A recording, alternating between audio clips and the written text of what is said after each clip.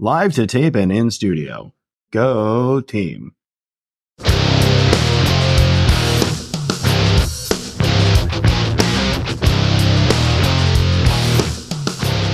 everybody, welcome back to the Overrun Podcast. My name is Ed Bowder. I'm Dan Schwester. And we are going to do our year-end show today. The end of 2023, what's certainly been a fascinating year. Interesting for medicine and EMS overall.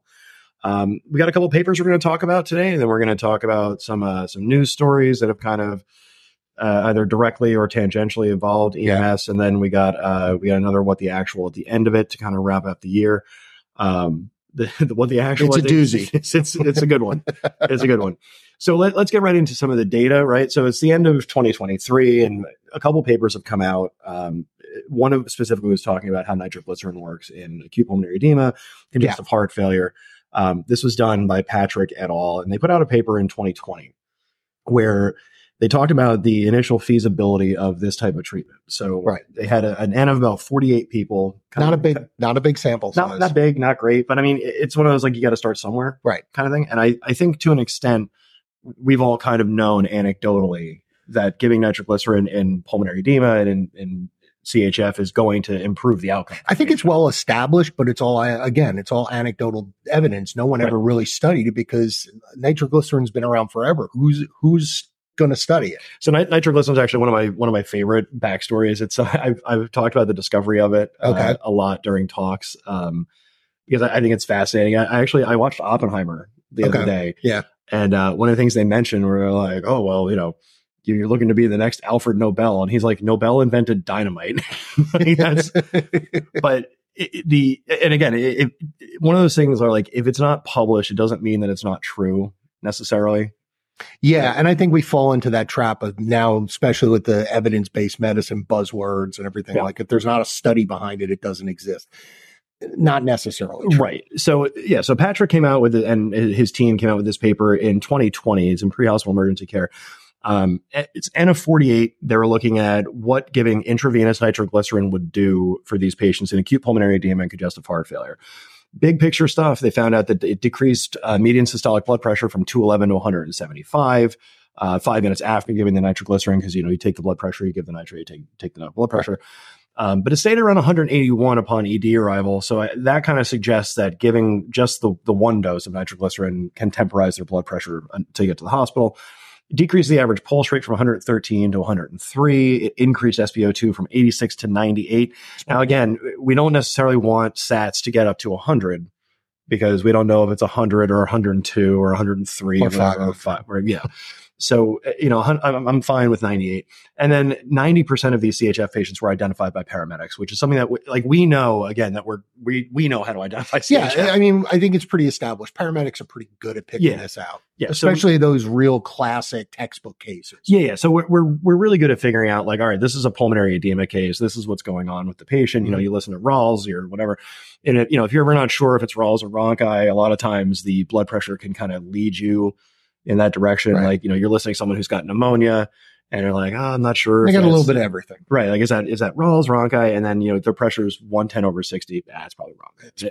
So we're pretty good at identifying this. But then what they found out in the study was we give these aliquot doses of nitroglycerin intravenously instead of sublingually. It's reducing all these blood pressures. It's increasing oxygenation, which is the point. Right. So this paper comes out in 2020. It's a really good paper. The link is in the show notes. And then it was followed up in JCEF Open, where the same team, Patrick and his team, talked about the safety of pre-hospital intravenous bolus dose nitroglycerin in patients with acute pulmonary edema. Essentially, it was just a 4-year follow-up. Mm-hmm. So instead of 48 patients, now we've got 235 patients, which is a much better and better sample size. Right. We haven't gone through we didn't go through regression analyses or anything like that. I'm not really sure what the number needed to treat would be for it to really be a big difference, which is something It's a fair question. I'm sure is going to come up on Ken Milne's show, where he'll talk about this actual study in much more depth. But again, similar results: decreased systolic blood pressure from 198 to 168, decreased pulse from 108 to 103, increased SpO2 up to 98 once again. And again, the conclusion was this suggests a favorable profile for IV nitroglycerin. Yeah, absolutely. And just to take it down to the basics, you're your patient's blood pressure is going down, which is good. That's reduced preload, reduced afterload, which is good for CHF patients. Right. But it's not crashing them. Yeah. Their pulse rate is going down too. Not drastically enough that it's going to cause a problem, but that heart's working less hard. Yeah. It's definitely not plugging away, trying to get struggling against the tide, so to speak. And the big thing here is the really impressed me was the SpO2 goes up. I think it's the best part of the paper. I think it's fantastic that we see that we're getting nitroglycerin, and all of a sudden this patient's breathing better. Right. They're breathing more effectively. So what does this mean downstream? This is a patient that maybe doesn't go to the ICU, that maybe goes to the floor, that doesn't go to BiPAP or CPAP, or, has to deal with that and maybe just a venti mask or something like that. These are salvageable people that we can make a real positive influence on really early in their care. And I think we talk in the field a lot about, what kind of tangible improvements can we make to patients, right? Yeah, this is one of them. It's difficult in the field because we so infrequently see the outcomes of our treatments, right? Like usually when we hear from a patient or from a family, it's in the form of a complaint. We gave IV nitroglycerin, but the IV hurt. So it's cool to see that there are actual good quantifiable outcomes that we can help facilitate. What I like about this in giving IV nitroglycerin is, and again, you've seen one paper. I think that the preponderance of data is starting to suggest that maybe giving IV nitroglycerin is just fine. And I also I think it makes a lot more sense now because over the past 4 or 5 years, everybody is being put on CPAP. And something that at least I've noticed anecdotally is there's a lot of people taking the mask off to throw a nitro tablet in there or to give them a little bit of spray. Yeah. And it feels like in this type of setting, we don't have to do that anymore. And aside from the advantages of not improperly giving a medication, it's also, there's things that we do for our convenience. And, unstrapping a CPAP mask from someone, aside from breaking the seal, maybe decreasing the oxygen delivery, you have no way to control how much of that nitroglycerin they actually absorb, any of that. When you've got someone on CPAP, you can now give them, a 50 ml or 50 mic aliquot of nitroglycerin, knock their pressure down a little bit. You know how much you gave, how quickly you gave it. I'd even go further. I mean, if you think about it, we've always been, let's go back to the old standard of sublingual nitro. 0.4 milligrams, 400 micrograms sublingually every 5 minutes. That translates out, if you divide it simply, it's an 80 microgram per minute dose. Right. However, you got to remember that for the sublingual dose, you're only getting half of that. It's about 40% bioavailable. So you're really not getting all the nitro into them that you think that you are. And, a study like this is really starting to set a trend that's showing nitro is very safe. It's a very effective medication for CHF. You should probably toss out the sublingual for the most part. And if your patient really needs nitroglycerin, this is somebody that you should get the pump on. And you know what? You can even do a push dose. And there's studies, and we didn't look them up here, but we can find them. There's studies that show that even giving push dose, you can give up to 1 gram of nitroglycerin, and there's no adverse outcomes from that. And I remember when push dose became really popular, or I guess when it was a newer thing, it was very popular in the literature. I remember conversations where they're like, oh, well, you're going to give too much. We're like, I'm already giving 400 micrograms in a tablet. Right. If I give 100 micrograms IV, it feels like, and not to get into the bioavailability conversation, but, the thing is giving 150 micrograms of nitroglycerin IV, that's so much. Oh yeah. I remember, I remember bringing people into the hospital when we started doing that and being aggressive, and nurses would lose their minds. Yeah. What do you mean it's 160 micrograms a minute? Yeah, but look at them. Look how good they're doing. Well, right, exactly. Their pressure's down. They're not sweating. They're breathing. And that's the funny thing where it's you could bottom out their pressure. Right, but it's not. I'm looking right at the patient. But so I just to take a couple minutes to talk about it, because I feel like a lot of times in our education, our FOAMed community and all that stuff, we spend a lot of time talking about the sexy stuff, which sure. Incidentally, we're going to talk about sucks versus rocuronium in a minute. So Here we go. But we talk about like, oh, like here's a new RSI thing. Here's a new, a sexy new trauma thing. Like T-pods are coming back and all that kind of stuff. And I feel like sometimes we get away from the data of like the meat and potatoes kind of stuff that we see every single day. Sure. If a study came out that said like, here's a better way to apply a tourniquet and start an IV, I'm certain no one would read it. And, they may not. And that's, and so, going over stuff like this, we're like, this is a patient that you're going to see all the time, every day. And it's the winter time now. Like, sure, you're going to see those CHF patients who have had trouble breathing, who, didn't want to move or didn't want to go outside in the cold, or worse, decided that today's the day I'm going to shovel my sidewalk for the first time in 15 years. And then they end up flashing over and, now it turns out you can give them nitroglycerin and they'll be just sick, fine. And you can go ahead and hammer them with this medication and they will get better. Yeah. So nitroglycerin, again, treat your patients, but it appears that it's pretty safe in the setting of acute pulmonary edema and congestive heart failure. Go for it. So now let's move on to another study that came out from Ramsey et al. This is in pre-hospital emergency care as well. And this was discussing succinylcholine versus rocuronium.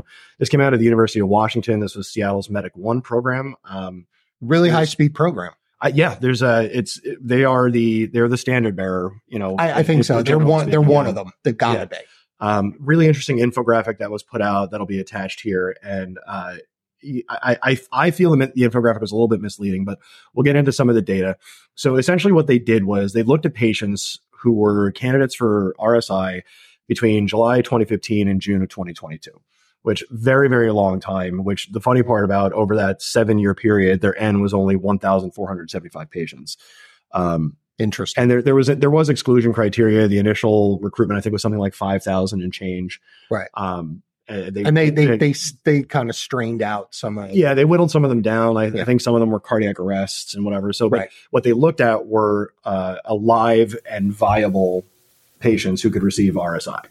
And, they used standard protocols with succinylcholine and rocuronium kind of side to side. Without getting into too many of the specifics about how data is done, this wasn't really a blinded thing. It was more just, we're going to look back and see who got what and what their outcomes were. No, it really wasn't a randomized control trial where, you're giving one or the other. You don't know. They don't know. Yeah. It wasn't specified like that. It's not like that. But again, the method's notwithstanding, you were interested in the results of the studies. And again, this was Sucks versus Rock. It was pretty much a heads up comparison. Overall, they found that the use of RSI came with better Cormack-Lehane scores. Sucks was a little bit faster to achieve paralysis, which shouldn't be surprising. We know that succinylcholine paralyzes people faster than rocuronium. Right. And then their first pass success rate was 84% for succinylcholine, 83% for rocuronium, and hypoxemia was 25% in the Sucks group and 23% in the Rock group. So I think there's a couple ways to look at this where, it's a good data set. I was happy reading it. I think that this is kind of starting to argue that it doesn't really matter practically which paralytic you use in RSI. Yeah, I agree. I think what we've turned into is, the rock, sucks thing, that the FOAMed community loves to get into. Stop doing bumper sticker medicine. I think that's one of the outcomes you got to take from this study. It doesn't statistically matter a huge difference which one you use. What matters is, are you a good clinician that's using this effectively? Do you know your stuff? Are you doing your pre-oxygenation? That's much more important than what agent you're choosing for, to induce paralysis. Yeah. Pretty much the same. It's the same thing we're finding out where, if you compare, some people are like, oh, etomidate is great and I use it for everything. And then other people are camp ketamine and they'll hold that flag until they die. I mean, we should make that a shirt. Again, I think in the vast majority of these cases, what the studies are starting to show, it doesn't matter. What matters? First pass success. no hypoxia, no hypotension, or as limited as possible. Those are the people that survive this procedure and do well with this procedure. Right. And I think that's what we need to start taking away from these studies. Again, this is a very proficient program. This is a very, very good program that does a lot of advanced stuff. They have excellent medical oversight, excellent QA process. For those that are uninitiated, Seattle's Medic One program, their students go through the Michael Kopis paramedic training program, and Michael Kopis essentially invented EMS in the modern age. Like that's he's one of it would be like going to the Wayne Gretzky Hockey Academy. It is, and it's it shows that with experienced providers that are doing the procedure well. Right. I don't know that it matters what you're using. So I think that's kind of the interesting conversation that this study lends to, where, your first pass success is 84, 83%, your hypoxemia. And I was surprised about that. I would think for them, they'd be a little higher, but 85% is not a bad one of the number. things that they mention is in the paper is each medic in the system has at least 10 intubations a year. That's important. Which is it is above the national average, because the national average is around 1 or 2. We'd have to look it up. I think it's definitely less than 6. Yeah, and as New Jersey medics, we intubate everybody by comparison. So you also want to get a decent amount of tries or intubation attempts in that study. Mm-hmm. Something that isn't really elucidated too much is how many attempts they had or what the provider experience level was. So there's always going to be variables. Was it VL or DL? Yeah. So, but the thing that kind of stuck out to me, aside from that, it doesn't seem to matter which drug we use, is your first pass success is 84 to 83%. I know that each shop wants their metrics to be 90% or above. You really want it to be 100%, but obviously you're never going to get 100% of anything. But I think that the 84 and 83% was very interesting. I'd like to know what were the variables in those settings. Were they like in a closed environment? Was intubation not possible? Like, were they in a van? Were they in was the treatment done in the back of a type 2 ambulance or a type 3? And I think there's too many variables to really kind of answer those questions. Yeah, I don't know we're going to be able to find the. Yeah, but again, even if we're not able to find it, then going into any potential RSI scenario that 15% of the time you might not be able to get a first pass. And you also know that a fourth of the time, 1 out of every 4 patients are going to become hypoxemic, which is another issue where we know that hypoxemia in RSI can be associated with poor outcomes. That was the other data point that really shocked me, especially with this program being as good as they are or as highly regarded as they are. The rates of hypoxia, 1 in 4, we're still not there yet. And this isn't a criticism of the Medic One system. Like, not at all. You guys are great. Please keep listening. We have arguably one of the best, at least most proficient systems in the United States, and still a quarter of their patients are hypoxic. What that says to me is, okay, now there's however many other systems. What are their hypoxic rates in RSI? It's got to be higher. And again, this is another thing that tends to support what we've been talking about and what the data has been talking about for, a decade now, where it's what saves lives and what makes people better is oxygen and circulation. Mm-hmm. Just the end. So if you're RSIing somebody, you got to make sure you keep them oxygenated. And honestly, I don't even care how you do it. I don't care if it's a high flow nasal cannula, if you use a BVM and just keep them oxygenated somehow as best as you can. This is where you want that sat at 100. Yeah. You want their PaO2 to be high. Absolutely. I would rather, in an RSI scenario, I'd rather someone be transiently over oxygenated so that when they wash out, the rest of the oxygen in their lungs, there's some reserve, and then I'm displacing all that nitrogen that's sitting in their body. Absolutely. And without getting too wonky and in the weeds about it, in RSI, the things that kills people are hypoxia and hypotension. We know that. So that again, that's extant. That's been elucidated. So all we have to do is temporize their blood pressure and their oxygenation. Listen, flood them with oxygen and have your epi push dose or your pressor ready to go. Whatever you get, whether it's epi, phenylephrine, Neil. Again, here we go again with one agent better than the other, maybe in a specific case. Overall, just use it. And, just use something. Is your patient's blood pressure too low? Make it higher. I actually read something that I actually read something, and I wish I remember where it was from, that somebody was advocating for starting a low dose epinephrine infusion on your RSI patients. So I've heard that idea pitched, and it doesn't sound crazy to me. No, I don't know. I'm gonna name drop, even though I'm not positive who said it, but it might have been Slovis or Antevi.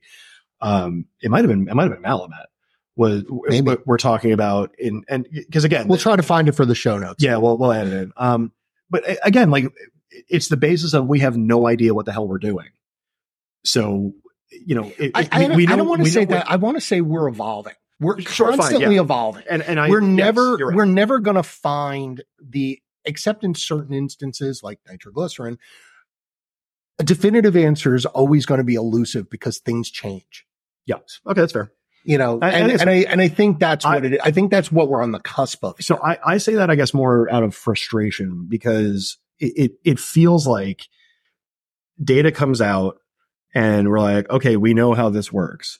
And then we almost work to refute the data, which I understand is, you know, like that's the scientific method, but we take the data and we're like, well, my anecdote suggests that this doesn't work. Yeah, I can see that. That's why it's problematic for me. But anyway, yeah. So when you have these patients, if you're not really sure what's going on with them and you're worried about temporizing their blood pressure or their oxygenation, temporize their blood pressure or their oxygenation, especially if you have push dose pressors available. Right. And if you don't have push dose pressors available, that's where you have to have a really good checklist of what you're going to do pre-procedure. I'm going to go a step further. I think if you're doing advanced airway that's medication facilitated, and you're not using push dose pressors or pressor infusions in your practice for that airway, I don't think you should be doing it. Yeah, I agree. I'm thinking of a situation I think the stakes are too high. Yeah, I can only think of a situation where, you know, you're out of meds or whatever, like busy shift type of stuff. Right. Where really, you know, but again, if you're in a situation, and even if you don't carry paralytics, I mean, delayed sequence intubation has shown a lot of really good success. We don't have the data on it. But I mean, yeah, I stand ketamine. We are a ketamine family here. And I think that, you know, in most scenarios, you can probably it's close to perfect. I think right now it's not 100% perfect, but it is close to the holy grail of medicine. We're going to get good old vitamin K. All right. Moving on. So now let's get into a news story. This started in 2019, where a gentleman named Elijah McClain was, Elijah McClain was killed. How you want to classify his death seems to be a subject of debate, but it seems to be the facts of the case are Elijah McClain was being restrained by the police, and the paramedics on scene were instructed by the police officers to give him what ended up being a potentially fatal dose of ketamine. We talked about this on the show in 2019, and you know, absolutely. And as I said, we stand ketamine here, but ketamine is a drug that is to be used the way it's intended. It's not supposed to be used as a chemical restraint, and that's what happened here. So this Elijah McClain was given ketamine.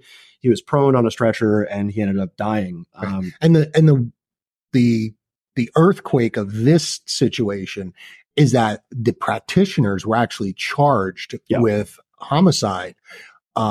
Based on Elijah McClain dying in their presence. Right.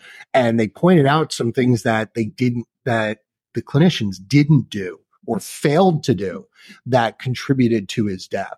Right. And that's kind of the biggest thing is in most of these cases, and, you know, we're not going to dive into the whole, the issues the unpleasantness of, the past decade. Yeah, there's plenty of interpretations on both sides out there. It's not, this case is really a bellwether. It really sent shockwaves through the EMS community, and led us to question a lot of things. It led us to debunk the whole idea of excited delirium, which has now completely disappeared from things or is disappearing. And it should, because it was a syndrome with no scientific evidence behind it whatsoever. So the excited delirium thing, it turned out to be a definition that was essentially one of convenience for the police. it was only ever kind of delineated in the American College of Emergency Physicians and the British College of Emergency Physicians in their literature discussing how these types of what they were claiming were mental illnesses kind of present. And there's even bias all over the definition, because the doctor that studied and did the initial studies on excited delirium had a stake in taser manufacturing. He had a stake in the business, and they were marketing tasers as a way to protect officers from excited delirium cases as less than lethal. So there was bias all over this. People jumped on the bandwagon about this ability of somebody in an altered state to have superhuman strength, to be a complete threat to everybody around them. And the only thing we could do is tranquilize them with ketamine, and a humongous dose of ketamine. The term that was bandied about was a heroic dose, which I think is a phenomenal term. I'd take a heroic dose of everything. But I mean, the dose that he received was close to 500 milligrams, which is not necessarily an uncommon dose. And again, this isn't something that's as simple as, A caused B. It was, you had this patient who already had a narrow left coronary artery, which was found in his autopsy. And then on top of that, he's also in an excited state because of the attack. He also received ketamine, and he also was. Yeah, this is a total Swiss cheese. This is a total Swiss cheese model of failure. It's exactly that. It literally, every hole got touched. Yeah. And the result was this man died. And to be honest, he didn't have to. And that's the key point we need to take away from this. We could go on for 3 hours about this case, but the reality of this is that it's causing us to rethink how we treat patients in the field, how EMS has to work with law enforcement, right, and how we define altered mental status and how we deal with potentially violent subjects. Well, and I also think culturally there's something to comment on as well, where, I think for a long time we had always assumed that, we're all on the same team. And B, that, we're there to help the police and do, and we're not. Assist. And I think that that's where we want to be, but I don't know that that's operationally where we are. Where again, we need to be as patient advocates, 100%, and completely neutral and impartial. Right. And this is where clinicians, EMS gets in trouble. That mentality leads to bad decision making. Mm-hmm. You get on a scene, this guy's hopped up, the cops are all hopped up on adrenaline. They're telling you to do something. You're working it through your mind. It's a stressful situation. You're like, yeah, it seems reasonable. Stop. That's got to stop. I almost wonder how much of it, and I'm not trying to, to assign blame, but I wonder how much of it is, you're taught to trust in what the police want to do, and thus you do what the police tell you to do. And how much of it in those scenarios, and again, without knowing the people that were on the call, how much pressure was applied on EMS by the police to be compliant to what the police department wanted? I think if you got a room full of sociologists in here, none of them would agree. Probably not. Well, but again, this is a scenario, and I think that there's going to be an argument among a lot of people that, like, this is something that happens all the time. This is just one bad incident. And that may be the case, but there's now a couple paramedics that are facing, murder charges. Yeah, they're going to go to prison if they get convicted. This is not lost their licenses, and it is it's a groundbreaking thing where up until very recently, EMS was you're kind of allowed to do stuff. And, and again, this is not a debate of like, they're not letting us do anything anymore. But let's be honest, we lived in a gray area for a long time. Yeah. But it's got to change. And now it's turning into more of a scenario where, there's an expected outcome. If you're going to give someone, a gram of ketamine and then prone them, you're responsible for the treatment that you gave. Yeah. So I think that, again, it's a patient advocacy thing, but it's also sort of a self-advocacy thing where, you have someone who like, I need you to do this, be like, absolutely not. That's inappropriate for the patient. It's also inappropriate for me and my clinical practice. Like, it's just not what I do. You know, listen, the important thing to take away from this, and I don't care what your scope of practice, your license level is first and foremost, you have to protect yourself. Yeah. You have to realize that you will be held responsible for your actions. Absolutely. And that's the thing is, you know, and you're taught through school, you know, like even like when you're taught silly documentation things, like how often are we told going through EMT and medic school that what you write is what happened and thus what you chart has to be, you know, accurate down to the second. Mm-hmm. Right. And I feel like we're all kind of taught that. And then you go out into the field and they're like, oh, there's a little bit of leeway and you kind of do it this way. 16 respirations. Like I've been on shootings where like the instruction was like, just put in your documentation that there was a puncture wound or a penetrating injury, so that I didn't say like there was a bullet in this person's body, you know? So I think that as a group, as a culture, we kind of have to grow past where we are. Which is funny. And people will be like that about their charts. Right. Okay.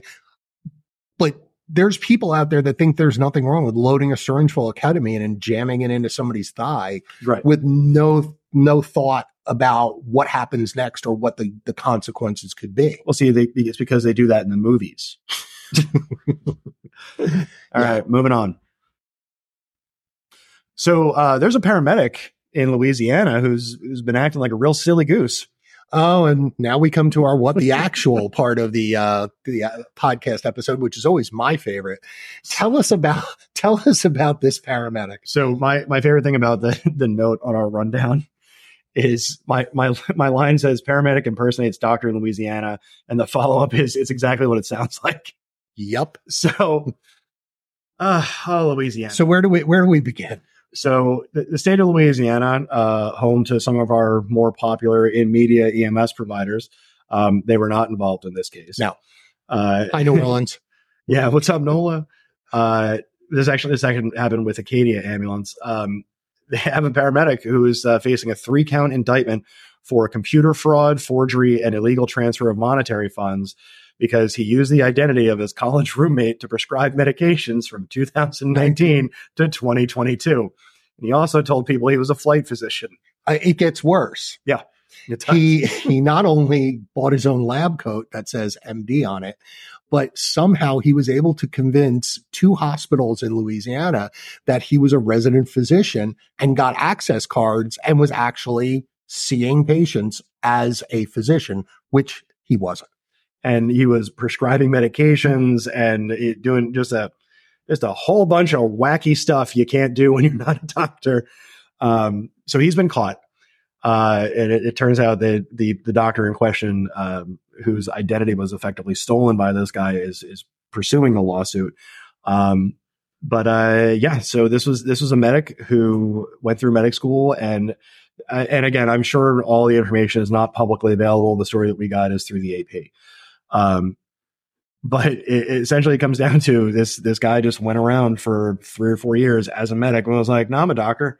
I'm a doctor too. And no one questioned him. Yeah, no one. No, like he kept saying, I was like, the flight physician thing is what really stuck with me. I was stunned when I heard that Acadian actually had him on a social media post. Oh yeah, that was another thing. Yeah, as a flight physician, and nobody apparently checked to see if he actually was a physician or could fly. And this is another story where, you know, hindsight's always 20/20.